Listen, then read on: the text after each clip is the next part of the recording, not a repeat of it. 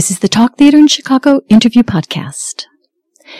I'm your host this week, Ann Nicholson Weber, and my guests are Andy White and Andre Plus. Andy is the book writer and lyricist for the new musical Eastland, which is just being produced at Looking Glass. And Andre, along with Ben Sussman, is the composer of the score. And I know that musicals usually take a long time to put together. Maybe, Andy, you could take us back to The Glimmer in Your Eye. How long ago was that, and where did it start? Sure. I think I began reading this book we have here in front of us, The Sinking of the Eastland, America's Forgotten Tragedy, by J. Bonansinga around 2005. I think it was published around 2004. Honestly, I can't remember whether there's a documentary on the local public television station, WTTW, by Harvey Moshman about the Eastland, and I think I saw that first. So that might have been my first exposure to just the mere facts of the incident. Which some listeners may not know, so why don't we just quickly fill that in? Sure. So in 1915, the Western Electric plant employed, I think, up to 45,000 people in the Cicero area of Chicago. They have a huge factory area called the Hawthorne Works that was just an enormous assembly line for almost everything electrical. So every year, or at least for about the 4 years prior to this, the Western Electric Company would charter boats and take its employees out on a trip across Michigan City to Indiana. So on this tragically fated day on July 24th, 1915, they chartered, I think it was 5 boats. One of them was the Eastland. And at 7:30 in the morning, 2,500 passengers had boarded. The boat began to list. It had sort of been tipping back and forth all morning, and eventually it tipped over entirely, right on its side. And so in about 20 feet of Chicago River, and the river is polluted and stinking with all sorts of debris that was going into the river at that time. 844 people were killed. So those are the rough events of that morning. It was an event I'd never heard of, and I guess I'd been in Chicago. I've been here now about 30 years, but prior to 2005, I'd never heard of it, and was fascinated by that. And I was, September 11th, 2001, of course, is a landmark seared in the brains of most of us, and then Hurricane Katrina is 2005, so I'm starting to read about and think about major national catastrophes and how we process them and how we move on from them, and do we move on from them. And so the notion of this major event taking place right downtown Chicago, which made national headlines, but was certainly, for Chicagoans, a huge, huge event. Right. The fact that, less than 100 years later, it was, I couldn't hear anything erased. About it. Yeah. Talk to anybody on the street, and no one knew anything about it. Was fascinating, and it made me wonder, well, would there come a time when even September 11th, 2001 would be, and 80 years later, would you walk up to somebody and say, do you know anything about September 11th? And would they have a blank look on their face? Or Hurricane Katrina again, when I started researching, that was major national cataclysmic news. So how do we know whether we get remembered? Right. Well, so when you read this book, did you think, oh, I know what I'll do. I'll make a musical of this? It's a great question. I was currently acting in a production called Winesburg, Ohio, that Andre and Ben had written the music to, and I passed it along to Andre, and I said, you should take a look at this. It's something I'm thinking about. As far as it becoming a musical or thinking about it as a musical at the time, because I was currently performing in one, I think my mind was already sort of in that vein, and the style of music that was in that show was delightfully odd, acoustic, very non-musical musical in the sense that it wasn't another show kind of musical. It was a very distinct sound, which felt like about the right vocabulary to this, which is why I turned to Andre and Ben and thought they might be good collaborators to work on this, style-wise. So, Andre, when Andy gave you this book and said, so take a look at this, maybe we want to do something, did you say, is he crazy? I mean, why? How is this a musical? Or No, I didn't think Is He Crazy. I definitely was. I was semi-familiar with the events of the day because I think it was in 2000 or 2001. I was working on a piece at Steppenwolf for the Arts Exchange called Whispering City that Jessica Thebes was directing, and in that piece, it was a collection of Chicago ghost stories. One of the stories was about a clown who was, or I should say, a street performer who was juggling or doing some riding a unicycle on the bank of the Chicago River. And one of the kind of myths of the day is that he might have been responsible for the tipping because a mass rush of people went over to watch him perform, thereby weighting the boat and toppling it over. Not something that's at all probably factual, but something that, was sort of in the lore. And there was a musical sequence associated with that character in this piece called Whispering City. So I remember thinking, oh, interesting. It's, here we are again. Building on that, right. Eastland. And he said, there was a band on the boat that was performing that day, which had, resonance with the Titanic, right. while going down with the ship and all that kind of stuff. So, I think right away in our heads, we thought there's a framework for music integrating into the piece, by virtue of there having been this small chamber ensemble playing on the boat. How might that inform what the music might be? We didn't sit down thinking about trying to root the music really in period, other than we knew we didn't want there to be electronic instruments in it, or we knew we wanted an acoustic sound. But when we started looking at drafts of the script that Andy was passing our way, it became clear to us that kind of confining ourselves to a real kind of strict ethnomusicology approach was going to be more limiting. Right. Well, so going back to my question, is there anything, could anybody give you a project and you say there's just no way this can be a musical? Is there anything intrinsic in a story or a concept that just won't lend itself to a musical? That's such an interesting question.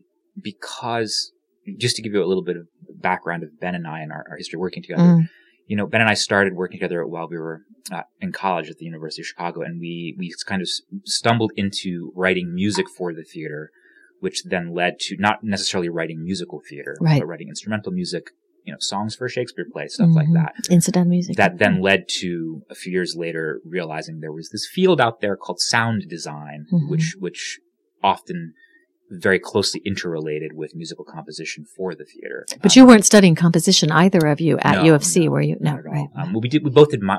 They have sort of concentrations there. They don't really call them majors, at least they did back then.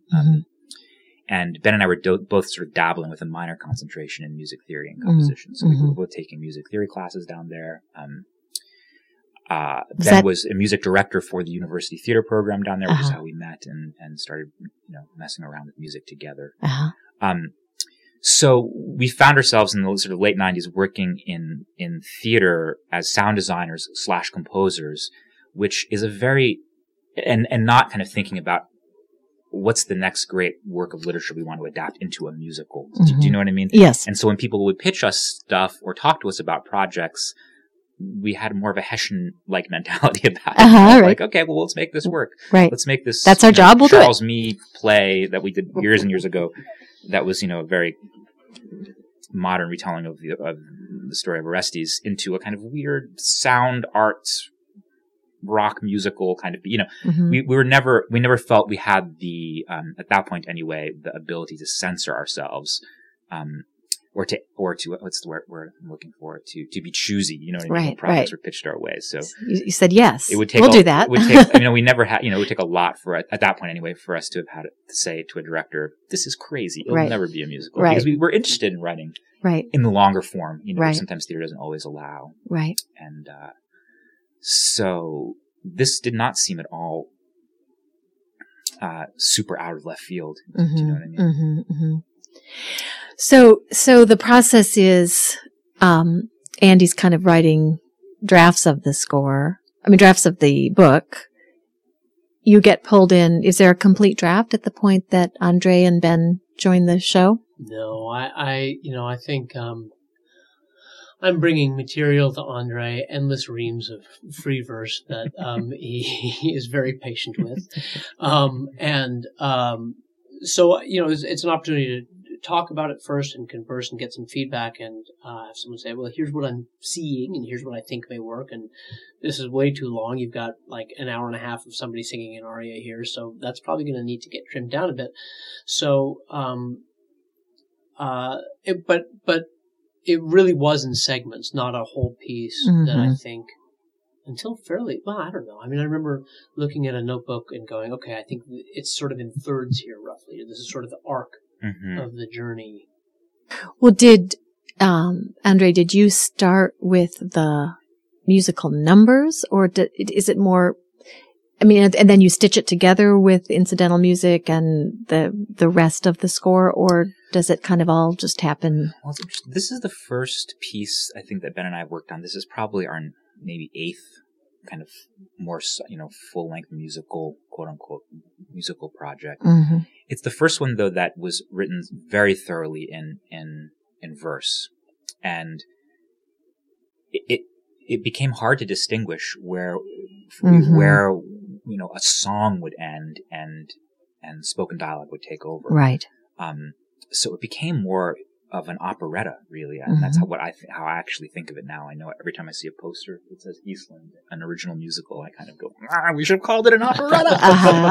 Because nothing brings people in more. Right. Hence. I think your market, I think that's Eastland, right. a musical. But, technically it's really kind of more what it is. Yeah. And so we just found ourselves diving into the kind of portions of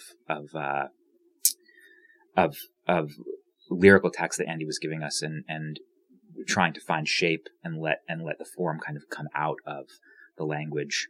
And if it meant that a particular movement was, 10 minutes straight through with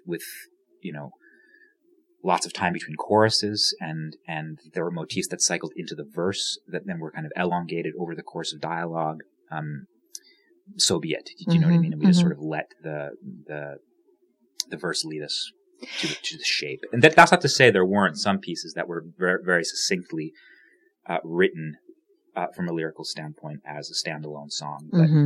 But at the time, anyway, in the beginning, those were fewer and far between. Right. Right. And I think I finally got the message, but I finally sort of learned, like, I should write a hook.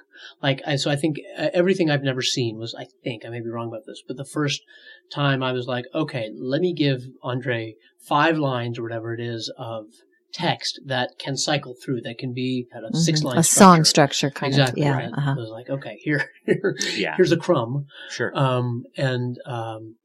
Well, that leads to what was going to be my next question. There's an architecture for a song, and there's an architecture in a book.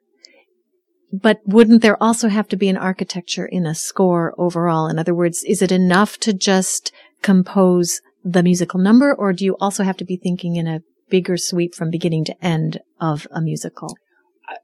I think you're absolutely right that the musicals and the operas that I like, the thematic resonance over the course of the piece, is what makes you kind of, get goosebumps, when you realize, oh my God, that's that, recast in this way. Right. For Ben and I, we, especially given the kind of episodic way we worked on this piece over the years, what it was, 3 years, Andy? Maybe really, 3, almost 4 years. We were working on little chunks here, and then we would go away to our other projects and our other, endeavors, and then kind of find some time and come back to it. I wouldn't say we had the luxury, but we definitely had an interesting process of being like, oh, look, we're looking back at this thing from last year, and isn't that interesting that there's a relationship between that and something we wrote just a few days ago. We kind of, it was more like kind of like an archaeological expedition for us than it was kind of, which is a metaphor I know some people use in describing making their plays, Yeah, Mary Zimmerman often talks about that. Frank Galati also talks about that. It's really what it felt like. We just felt like we were kind of like brushing away the dust from different ideas and finding symmetry and finding kind of thematic unity. And then once we kind of identified those key chord structures, melodic ideas, we kind of polish them up and kind of drew them out. Yeah, right. So we didn't get very far in this chronology here. We've got you writing bits and pieces and Andy. So when did it really start? It sounds like it was a year ago or a little more when you were preparing for the concert version that it began to really coalesce into a piece. Is that right? I mean, there's nothing like a deadline to really force things to cohere. Artists would be lost without deadlines. That's really true. And we proposed this. So a bit about the you mentioned or referenced asking about the Looking Glass process and the ensemble participation. And so Looking Glass, we meet every fall to determine the season for about the following year. Mm-hmm. So about almost a year and a half in advance. And this was, I think, voted in. And the ensemble basically, we pitch ideas to each other, we talk about them endlessly, and then at the end of this week-long retreat, the artistic directors and the executive director propose a slate which the ensemble hopefully approves and says, yeah, it sounds like a great season ahead.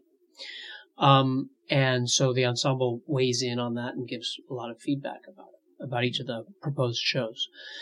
So this show was actually almost voted in, I think, in 2009. I can't remember. Maybe it was 10. It must have been 10. Wasn't quite done yet, but was in what we call the Glassworks program, which sort of cultivates new work and gives you helpful deadlines to meet. And then the city of Chicago had this program at Millennium Park called Works in Progress. So they gave us that springtime slot, April of 2011, which meant that, I had to, get it into some closer semblance of a shape with a real beginning, middle, and ending. So that was the first time that, you have to make choices. You have to put together a cast. And that was when we first heard Claire Wellen, who was like, wow, what a voice. Let's have her as Bobby. She's fantastic. Mm-hmm. And what stuff gets left by the wayside because, you really don't want it to be a 4-hour thing. Right. Well, you do, but. Yeah, right. But no one else does. So thankfully. So, so you do a lot of good editing, hopefully, at the first pass and got that together. What's interesting too, though, I think, is that the script changed a lot between, that version is not at all what we have on stage now. Mm-hmm. Almost all of the major pieces got a significant revision of some sort. There are certainly elements and pieces that are extant, but almost all the major pieces got a pretty good raking through. I mean, why? Why did it change?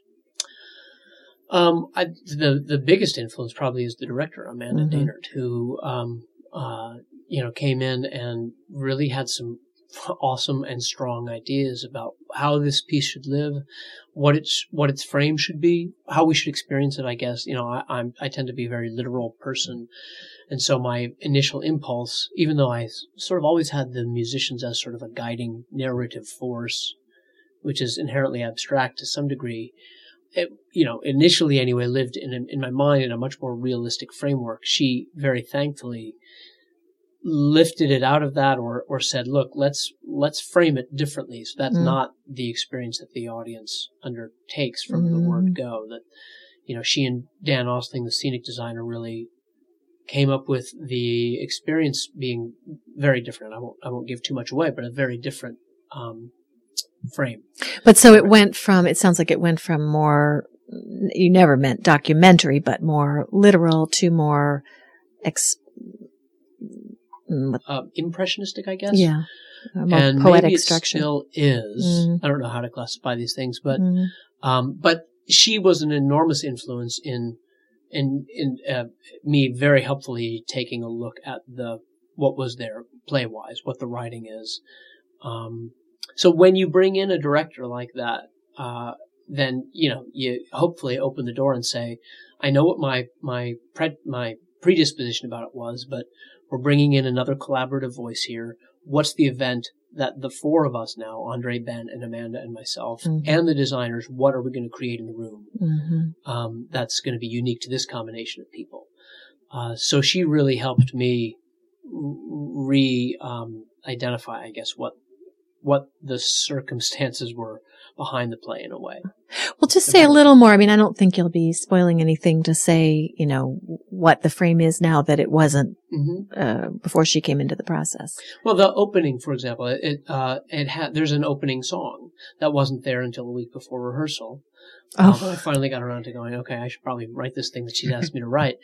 And it actually came out very easily. It's one of those things that you're talking about, the archaeology of it, that I finally took time out of a Saturday morning, and it emerged very, very quickly. And I'm not a fast writer. It's painfully slow for me usually.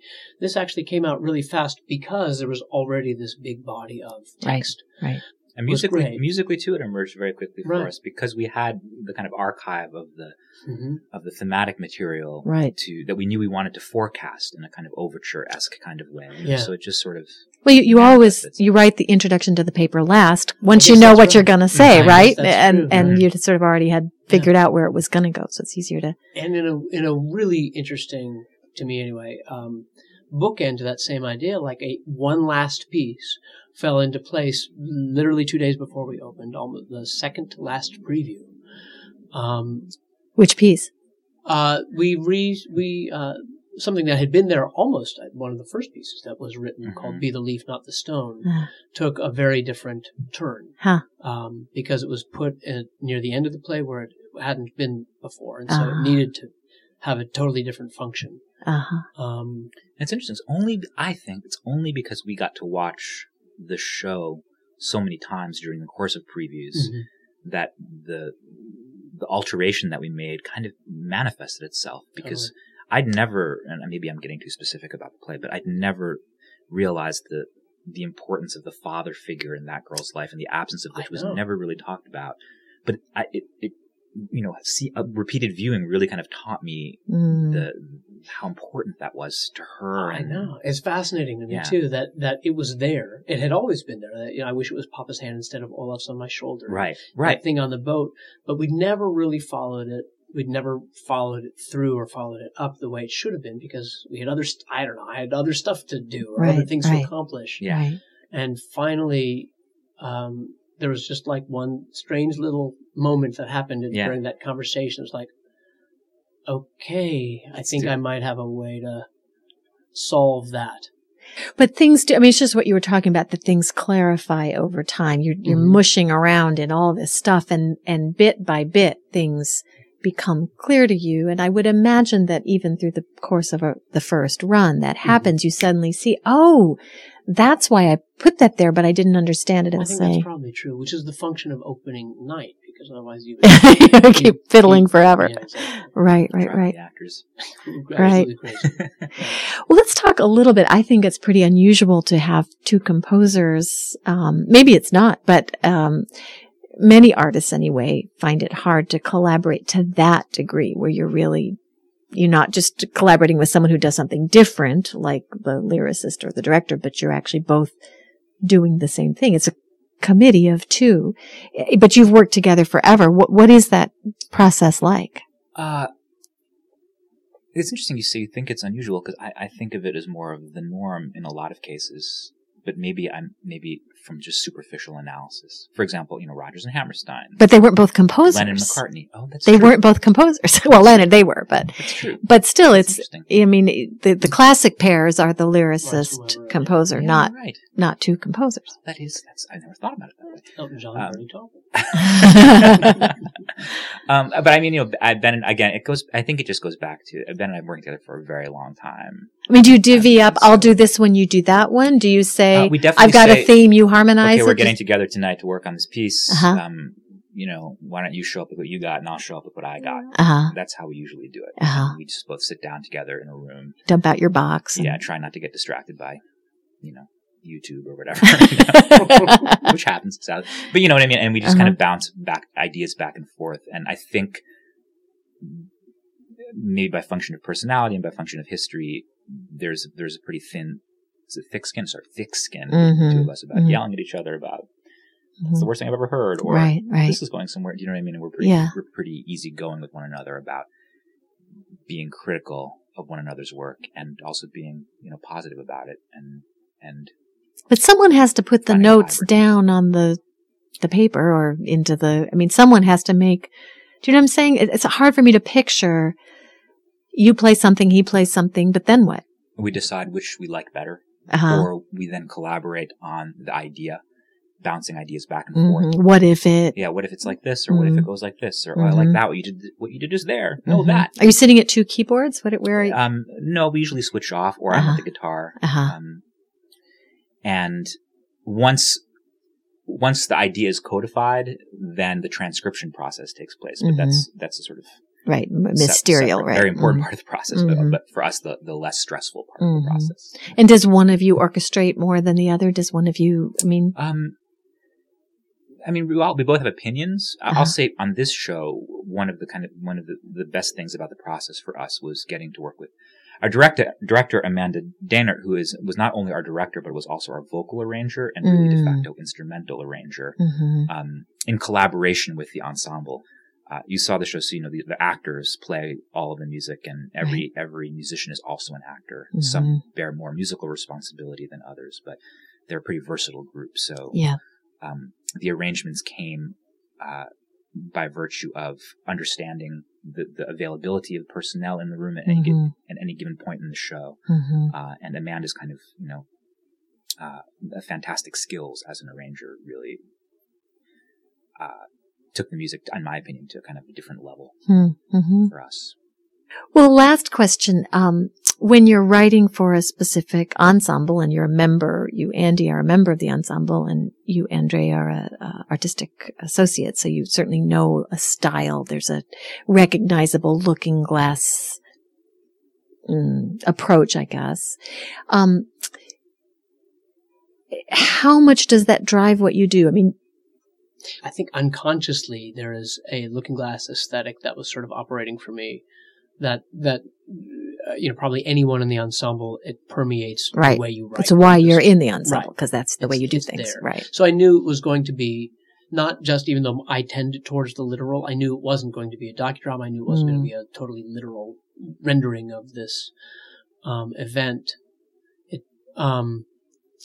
And it would have a certain amount of what I'll just call looking glass theatricality. Right. But I didn't know how that would manifest.